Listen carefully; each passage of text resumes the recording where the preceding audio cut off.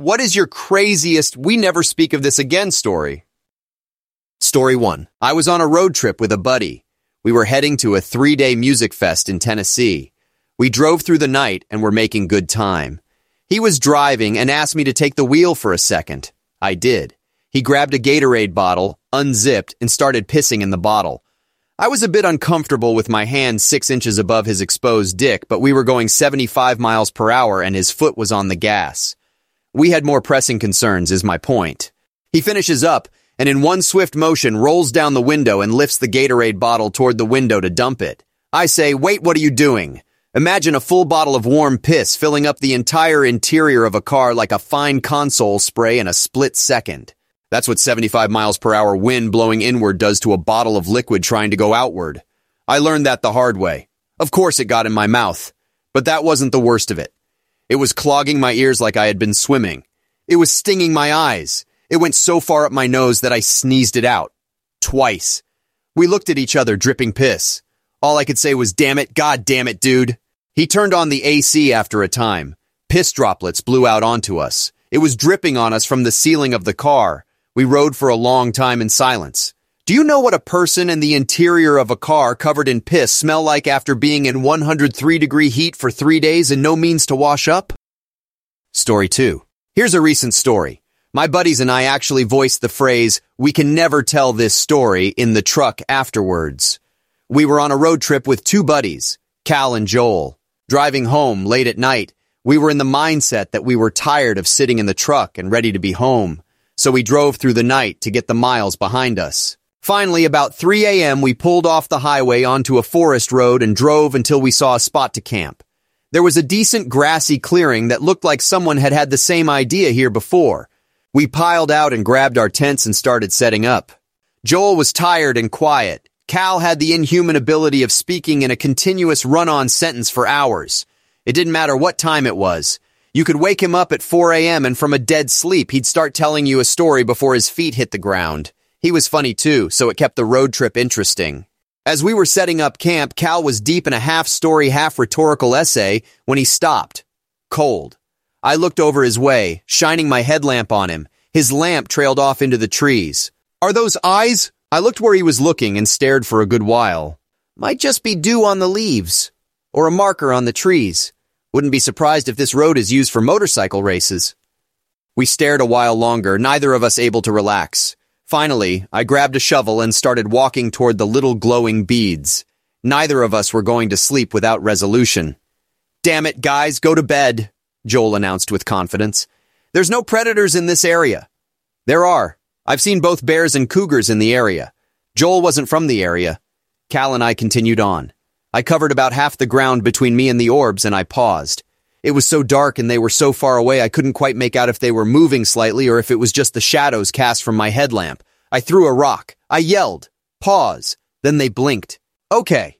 Yep, it's an animal and it's not scaring with rocks," I said toward Cal, slowly walking backward.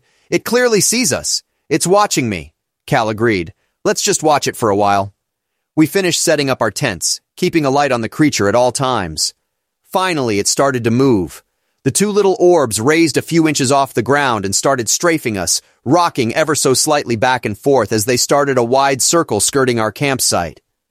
A slight pause here and there, but they continued to close in even as we unleashed a thunderstorm of rocks and yelling and quickly sidestepped toward the truck. Joel, whatever it is, it's moving our way." "Keep a light on it! Keep a light on it!"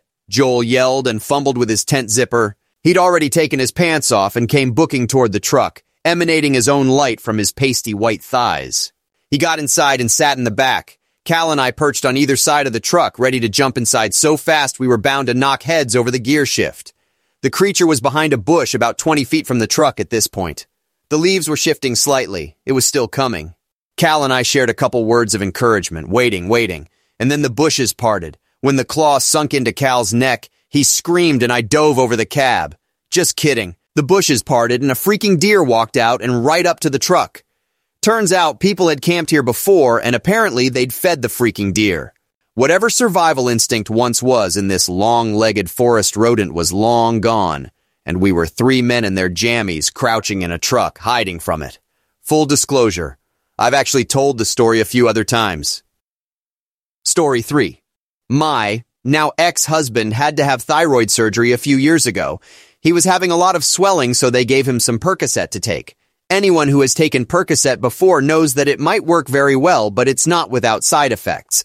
One of those side effects happens to be constipation. We knew this would happen. My husband and I are both doctors. I urged him to keep eating fiber or take a stool softener or something. He laughed it off. Babe, my bowels are amazing. Nothing's going to happen to me. Days passed and he continued to heal, requiring less and less of the medication. I noticed his appetite hadn't picked up much, but I thought, hey, cut him a break. He just had surgery. That night I found him on the couch clutching his stomach and scowling. Immediately I knew what was up and said as gently as I could, "Now will you take the stool softener?" He relented. Hours passed. Stool softeners don't work instantly, and they were up against days of hardened poo. Suddenly he leaped up, ran into the bathroom, and slammed the door. I sat outside waiting for a noise, a fart, a wail, something. Finally, I heard him sob my name. I walked in, and my cool, aloof husband was bawling his eyes out, sitting on the toilet and pushing on his stomach like an uncomfortable little kid. He turned green, and I immediately recognized that face. I had just enough time to grab a trash can to catch the vomit that came streaming out. Seconds before an enormous shard and a huge blast of diarrhea turd chunks. There was my surgeon husband crying, barfing, crapping his brains out, and hanging onto my arm for dear life. It was so painful to watch, and to this day, he says it's the only time he's truly been in 10 out of 10 pain. Story 4. My dad kept a huge suitcase full of prawns stashed in the basement of my childhood home. I used to sneak down there and watch such memorable titles as Interview with the Milkman and Buttman's European Vacation. Several years into my secret viewings, my parents put the house up for sale. They took my younger siblings with them on a car trip up north for the weekend in the city they wanted to move to. I stayed home and proceeded to have a party one night inviting a bunch of my friends. We trashed the house, drank a bunch of beer, and of course watched all of my dad's prawn. Flash forward a few months later, we sell the house and are in the process of packing. I get home from school one afternoon and my father is standing in the driveway with his most terrifying angry dad face. My dad is 6'4", 250 pounds, tattoos, former correction officer in a maximum security prison. I walk up to him and he says, "Why are you snooping through my crap in the basement?"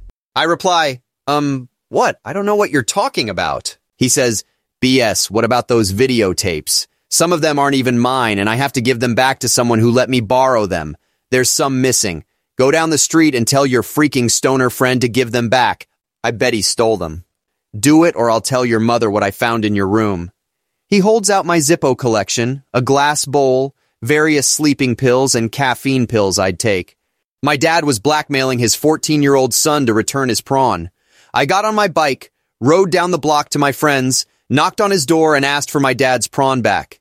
He sighed and reluctantly gave me several VHS tapes he swiped from the party night. I rode back up to my house, and in the driveway in broad daylight, my 14-year-old self handed my father back his prawn. It was never spoken about or hinted at ever again. I like to think that my dad and I came to understand each other better that day. Story 5. One night when I was in college, I was really drunk and hungry, but every place that delivered food was closed because it was like 4 a.m. Then I remembered that there was a McDonald's like 2 to 3 miles from campus that I could walk to. I checked the website and it said it was open 24 hours, so I started to make my way. As I got close to the student center on the edge of campus, I started second-guessing whether or not that McDonald's was open 24/7 or not. So I decided to pop into the computer lab in the basement of the center, which was always open, to go online and check again. The lights were off in the lab, so I thought I would be the only person there. But when I entered the room and the lights came on, I saw a security guard sitting at one of the computers. He was startled by me and scrambled to close the window he was looking at, which I could already tell was PrawnHub. I didn't know how to react, so I just sat down at a computer and didn't say a word. He broke the awkward silence by getting up and saying, "Well, it's about that time," and then making his way to the door. I still don't know what exactly he meant by that, but my response was just to nod and say, "Yup." That guard and I crossed paths quite a bit after that, and it was always a little awkward, but at the same time we had like this unspoken agreement about that night, and he would always be nicer to me and let me off when others would have written me up for something I did. Story 6. This happened a couple weeks ago. My wife and I were trying to fall asleep, but we had an early morning trip to Universal Studios planned and we were a little too jazzed. We're annual pass holders and local, but we hadn't been in a while because of the heat and crowds. So my wife suggests doing it, thinking it would help us fall asleep better. We turn our TV on and turn the volume up just enough to mask any sounds we may make, and we're doing our thing, and soon we can hear my wife's mom, who lives with us and is down the hall, up and moving around. We stop and kind of wait for her to go back to her room because we figure she's just going to the bathroom. We don't hear her anymore, so we go back to it, and my wife says she wants it in a place a little lower. So she gets on all fours, and I just barely get it in, and she's got her back arched and her head thrown back when I hear the door fly open, and I look back to see our 6-year-old daughter and my mother-in-law standing in the doorway. I slide out and quickly cover myself, and the wife does the same, and my daughter, who has absolutely no idea what we were doing, cheerfully walks in with her blankie and stuffed animal and says, "I had a bad dream," and proceeds to get in the bed between us. And my mother-in-law, who has to know what we were doing, makes no attempt to keep my daughter from coming in and just says, "I'm sorry," and makes some excuse about hearing the TV on and thought we were awake and be able to accommodate her. She very quickly closes the door and heads back to her room, leaving the two of us unsatisfied and with an awake child at 2:30 in the morning. My wife, who is a huge prude around her mom, says, "We will never talk about this again." I agree, but I say, at least she knows we still do it? Because she was under the impression that we never have intercourse for some reason, and she would never get another grandchild. Story 7. This happened a year and a half ago on a family trip to Mexico. It was very humid and hot during the day, and since we were in Mexico, I had been drinking since sunrise, and it was now time for bed. You can probably see where this is going. Anyways, I had a very vivid dream that I was in the bathroom at the resort and had just started to unzip my pants in my dream to urinate when I woke up. By now, it was far too late. I woke up next to my younger brother, covered from the waist down in piss. There was even a piss stain that looked somewhat like a chalk outline of an obese man. My brother and I are quite close and are always brutal towards each other in a fun way. I expected him to roast me and wake up my parents to embarrass myself. I woke him up and he knew immediately. He helped me strip all the bedding and throw it into the hallway for the cleaning crew to pick up. All of this at 6 a.m. with no hesitation whatsoever. We woke up a couple hours later to my parents questioning us why we were sleeping on a bed with no sheets or blankets, and we both said we sweat too much throughout the night and got rid of them. To this day, we haven't spoken about it, but both know deep inside that my 18-year-old self pissed the bed. I love that kid. Story 8. Okay, I have a good one for this. This was 7 years ago. In high school, freshman year was terrible. I had been going through a tough time, girl problems, and my grades were bad. I literally had a 5% in my English class. Needless to say, life sucked. However, a glimmer of hope happened to shine on me. A girl had brought a crap load of brownies to school. Better yet, I was told that they were pot brownies. Now, I've never done drugs. I've only had alcohol twice, and that was after I'd turned 21. I did sports as a kid and was never interested in drugs, but this day had been particularly tough because of a girl. So I decided screw it and asked if I could have them all. Literally all. I wolfed them all down and then just began to go nuts. I slid down the staircase singing A Pirate's Life for Me at the top of my lungs. I was literally falling all over the place and had a great time. There were two girls that hated me, unrelated to the girl problems I had, and somehow, over me acting like an idiot and giving zero craps, they became friends with me that day and remain so to this very day. Anyways, I'm basically stoned out of my mind and just go on this stupid freaking goofy rampage throughout my high school, which was fairly large, until a friend asks me what the hell was wrong with me. I was usually very stoic, serious, basically one of those angsty teenagers that didn't like smiling. Then I told them about the brownies and all that crap. They later went to the girl that gave me the brownies to ask her why she'd let me have so many. They had no pot. The guy that told me that they did was just messing with me. I had done all of that crap without anything in my system aside from sugar. We never discussed that again. I moved and changed schools soon after. Story 9. My partner and I were staying in the city, visiting from the country. That morning, we checked out of our hotel and got them to hold on to our luggage as we were going to go kayaking for the day. Fast forward to kayaking. It's my boyfriend's first time. We get wet, very cold, and begin to feel really sick. We need a nice, warm shower and to change our clothes. Thinking we could go back to our hotel, pick up our luggage, and they would surely allow us back in. They didn't. They were completely booked and our room was already remade. Upon leaving the hotel, we discover that directly next to it is a pay-by-hour hotel. Oh, yes. We walk up the crusty, damp steps towards the reception and request a room for 1 hour. At $160, it was the most expensive shower I have ever paid for. Upon entering the room, we are immediately met with a full wall-sized TV displaying Prawn at full volume.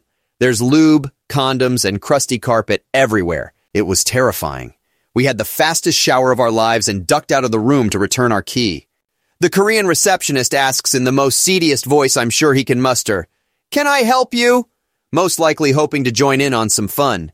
We reply that we only came for the shower, returned our key, and rushed down the stairs as quick as possible. Story 10. Went to Toronto to support my friend while he was DJing at a few clubs over the weekend. This was a regular thing at that time. He played up there quite often, and we usually went with large groups of people. This time it turned out to be just 3 guys up there. The one night after he got done playing, we were just hanging out at the club and ended up taking some ecstasy. Also a pretty common occurrence. The E was really strong, so after having some fun, we just decided to go back to the hotel to smoke some weed and listen to music. After smoking, it made us all roll even harder. My friend, the DJ, starts getting kinda overwhelmed by how hard it's hitting him. After a while, we calm him down and convince him to go take a warm bath to relax and just listen to some music. So he goes into the bathroom to take a bath while my other buddy and I are still hanging out in the room just rolling and having fun. He was in the bathroom for a good while, and we were pretty trash still too, so we never really checked on him. He finally starts yelling for us that he needs our help. We go running in to see what's up, and there he is in the tub full of water with a bunch of turds floating in there with him. After we stop cracking up, we get him to drain the tub. We grabbed a sheet off of one of the beds and scooped it all up. Then we ran out to the hall and threw the sheet into a stairwell. We vowed never to speak of this to anyone, and if anyone asked how our trip was, we just tell them that we got really messed up and the DJ lost his crap. Story 11. My mom was pretty naive. Okay, incredibly blind. When it came to my sister and I, and if we were sexually active as teens and young adults. I had a serious boyfriend for 2 years and went on a 2-week vacation with him alone after our senior year, and she didn't think we were having intercourse. I moved back from college as a single girl. I got an apartment of my own without a roommate. I was ready to mingle. My mom had a key to my place because I have a disability, so she stops by and helps me with things like putting out the trash or changing my sheets, and sometimes she does it while I'm at work. I met this guy at one point and we hit it off. I didn't tell her about him because it wasn't serious at all. Just flirting at the bar, hanging out, etc. Well, one Friday night he ends up spending the night at my house. The next morning just so happens to be the one time my mom would stop by completely unannounced. We were walking around naked when I heard her key turn in the lock. Thank God I had the chain on the door. So he bolted into the bathroom and I ran to my room to get clothes. She comes in and asks why I'm awake. I tell her some BS. I'm not a morning person. I think she expected to sneak in quietly and get what she was doing done without waking me. I don't want to embarrass her or be embarrassed and tell her there's a guy there, so I just tried to hurry her out. She wanted to grab some of my laundry to do, so I went into my bedroom to grab it, thinking I could get her out faster, when she did what I should have anticipated since I kept my hamper in the bathroom most of the time. She went for the bathroom door. I wish I could say she found a locked door and she knew someone was over and it was awkward. I wish I could say that. Except Boy Genius hadn't locked the door. The bathroom was huge because it had the washer and dryer in it, so he couldn't just reach over to lock it or anything. She opens the door as I'm screaming, "No, no, no, don't go in there." He's trying to jump into the shower, and as he does, he pulls the shower curtain rod off, so there's this huge crash, and his naked butt gets sprawled out on the floor in front of her. I'm mortified. Absolutely mortified. My mom just turns around, walks out of the bathroom, out of my apartment, and we've just pretended like it never happened ever since. She's never come over unannounced again. Story 12. Every year we go to my grandma's house for Thanksgiving, and everyone usually brings a side dish. Every year before this, my mom and I brought a dessert dish, but we thought we would bring something different this time. Mom said she was going to make a green bean casserole, but we woke up late so there was no time to cook. That's when we came up with the plan of shame. We took a Pyrex bowl to Walmart, bought a pound of Amish macaroni salad, and transferred it to our dish. We got to my grandma's house and everything was fine except for the internal shame, but dinner messed that up. Someone asked my mom how she made it.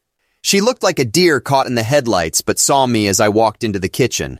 That's when I heard her say that she didn't make it, that I had made it. My own mother threw me under the bus.